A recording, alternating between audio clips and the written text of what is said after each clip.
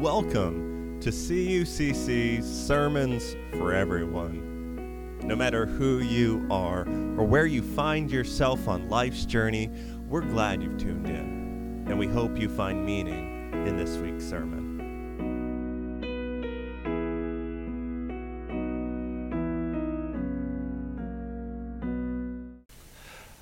So when was the last time you ran? And I'm not talking about jogging or on a treadmill. I'm talking about running, like instinctual running towards something, or God forbid, running away from something. They're different, right? They're completely different. Running, you're not worried whether your shoes match your leggings, right? Or whether you have the right hype up playlist or took the right pre-workout energy drink. When you're running, you're not thinking. You're just doing. Can you recall the last time you had to run? This might be easier for our kids. It seems like you guys are always running. But grown-ups, we don't run as often or as well as we once did. Grown-ups, when was the last time something sent you running? Elevated heart rate, heavy breathing, ugly sweat, the whole deal. So last time I found myself running, I was running away from Davis Primary School as fast as I could. Do me a favor, raise your hand if you currently go to Davis. If you or your kids ever went to Davis, if you ever taught at Davis or were the principal of Davis. It's a lot of you. All right, so Davis does this thing called paw parties. I'm sure other schools do something similar. Essentially, as a way to recognize good behavior and safety, students can earn paws. And when the class has accumulated enough of them together, they get a paw party. These parties range from pajama parties to turn your desk into a fort parties to change your name for a day party. And it all sounds like fun unless it is your very first paw party and your parents forget to check their email. So we live like less than a mile from Davis. On this particular morning, we walked our daughter to school together as a whole family. It was like any other morning until we got close and our daughter started to recognize some of her classmates. And the odd thing was, they were all carrying their favorite stuffed animal, except for her. And then it clicks. Time slowed down.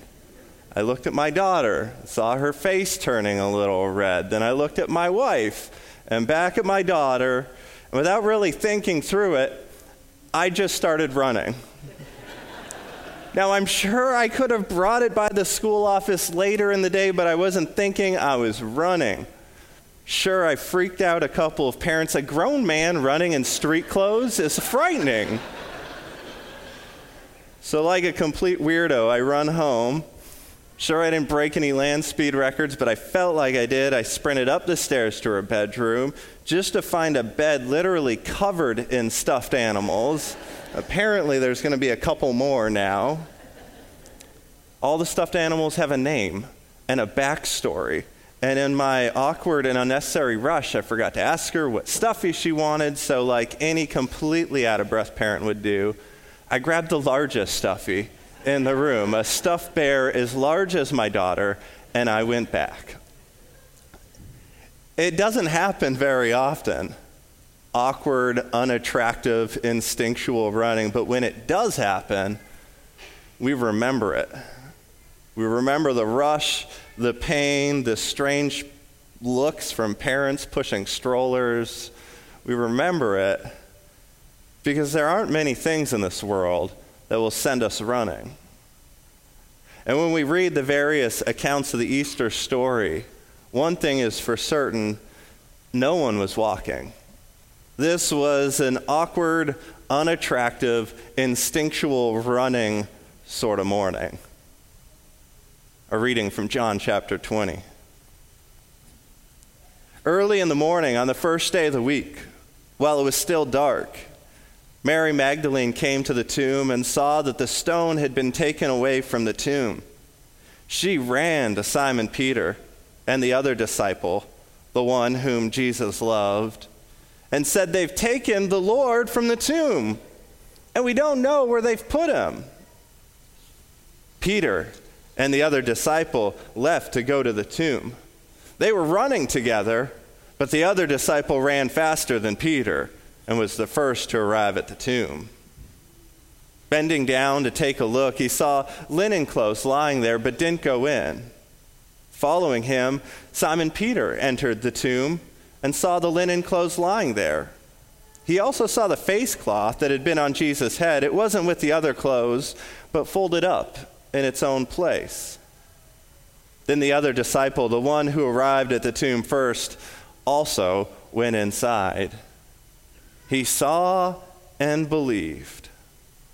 They didn't yet understand the scripture that Jesus must rise from the dead. But then the disciples returned to the place they were staying. This is the word of God for the people of God. Thanks be to God.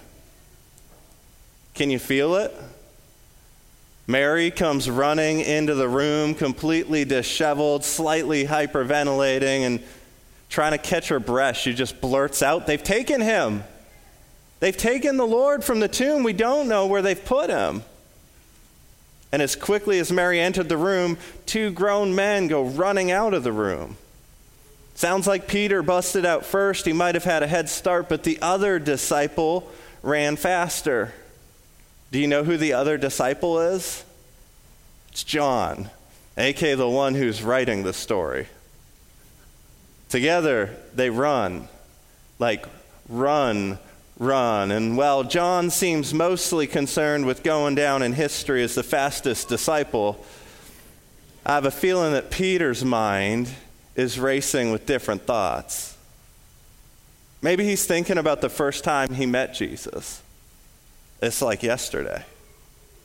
Peter, who went by the name of Simon back then, had finished a grueling and frankly depressing day of fishing on the Sea of Galilee. We read that he and his brother had worked all night and had caught absolutely nothing. As they're wrapping up their workday, a stranger, Jesus, jumps into their boat as a huge crowd is trying to get near him. Jesus asked them to push the boat out a little bit so he could continue teaching from a safe distance. And then when he was done teaching, he told Peter to go out even further and drop his nets one more time. Right? Who is this guy? Jesus. Hypothetical question. My daughter nailed it. Tired and hesitant, Peter agrees to drop the nets one last time to humor this random teacher, and almost immediately the nets are filled. In fact, their nets are filled to the point that they begin to tear. Peter has to call a friend's boat over to help, and they end up filling both boats to the point that the boats themselves start to sink. All Peter could think to do was to bow down. We read he got down at the feet of Jesus, and he's been following him ever since. As he's running, there's all these good memories running through his head, or maybe while ugly running to the tomb, Peter found himself remembering the last time he saw Jesus. And you see, for Peter, that was a particularly painful memory. Peter splits at Jesus' trial. Things were getting scary. There was an angry mob yelling, and then someone recognized Peter as one of Jesus' go-to friends. But Peter denied it all. He denied even knowing him, not once, but 3 times in Jesus' greatest hour of need. Peter pretended like he didn't even know who Jesus was. That hurts, right? That sticks with you. Knowing that you had the opportunity to stand up and do something good, but instead you remain silent. Or knowing that someone close to you is going through something, but you never said the thing you wanted to say or did the thing you wanted to do. That stings.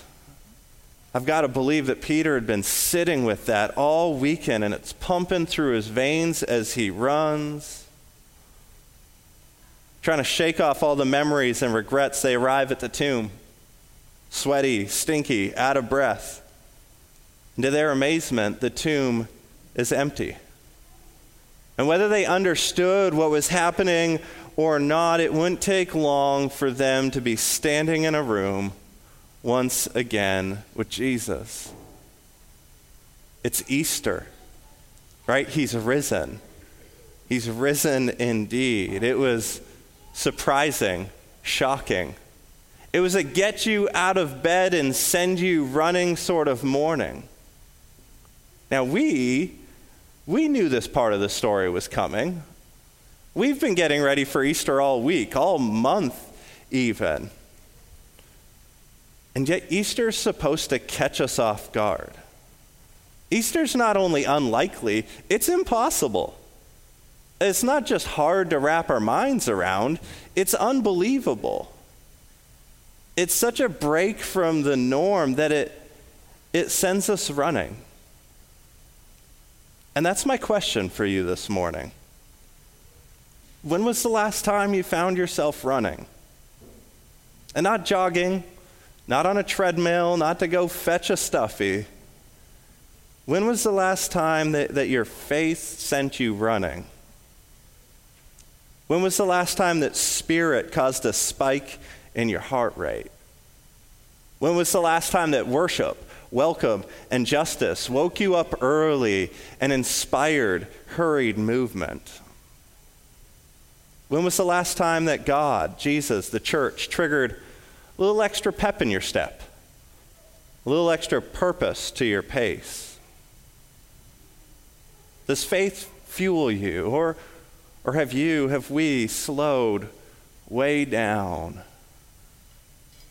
Easter is an awkward, unattractive, instinctual running sort of morning. It's less about thinking and more about moving, feeling, reacting. And people have been running this race for thousands of years. At times it has felt like the church is slowing down, and at other times it feels like we're just getting started. In the Gospel of Matthew, when Mary Magdalene and the other women first arrive at the tomb, we read that they are greeted by angels. And the angels get right to the point. They say, "Don't be afraid. I know that you're looking for Jesus who was crucified. He isn't here because he has been raised from the dead just as he said." And then check out these 4 verbs. The angels say, "Come and see the place where they laid him. Now hurry, go and tell his disciples." Come and see.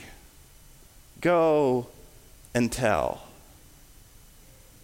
Friends, if you don't know what all the fuss is about, you don't really get why a bunch of grown adults wake up early on Sunday mornings to go to church. If you can't wrap your mind around the whole Jesus, God, community thing, come. I encourage you to come and see for yourself. Come see a people who have a spiritual pep in their step, a genuine purpose to their pace in life. Come and see a community that doesn't have it all together, but still remains open to being surprised, open to new ideas, open to running. Come see a community that runs to each other's aid, runs to do good in the world, runs to check out an empty tomb. Who knows? They might end up being a bunch of weirdos. But you might also find that they're tapped into something truly spiritual, something deeply grounded, something that brings infinite meaning and joy to life. Who knows? Come and see. And to those of you who've been running the race for a while, or maybe even just started running, go. Right? Go and tell. Tell people why you do what you do. Don't pull a Peter. Don't deny the joy you find in running this race. Don't pretend that it's just something you do because you're bored on Sunday mornings. Go and tell what sort of meaning you find in this community. What sort of purpose you find in these people. What sort of joy you find in the love of God. What I can tell you is that in Jesus, I've come to know a God who gets it. A God who has now faced all the same deeply human stuff that I've had to face. And a God who's still with me in it all. In Jesus, I've come to know a God who welcomes everyone to the table, and a God who occasionally flips over religious tables, always calling the church to newness. In Jesus, I've come to know a God who's not looking to trip me up or catch me on a loophole, but instead a God who inspires me, who inspires us all to keep on keeping on. In Jesus, I've come to know a God who is love, a God who says that we're good, that we're enough, just the way we are. And so on this Easter morning, know that you are loved. Know that you are enough. Know that there is joy in this life for you. Christ is risen. Come and see. Go and tell. It's all love. Amen.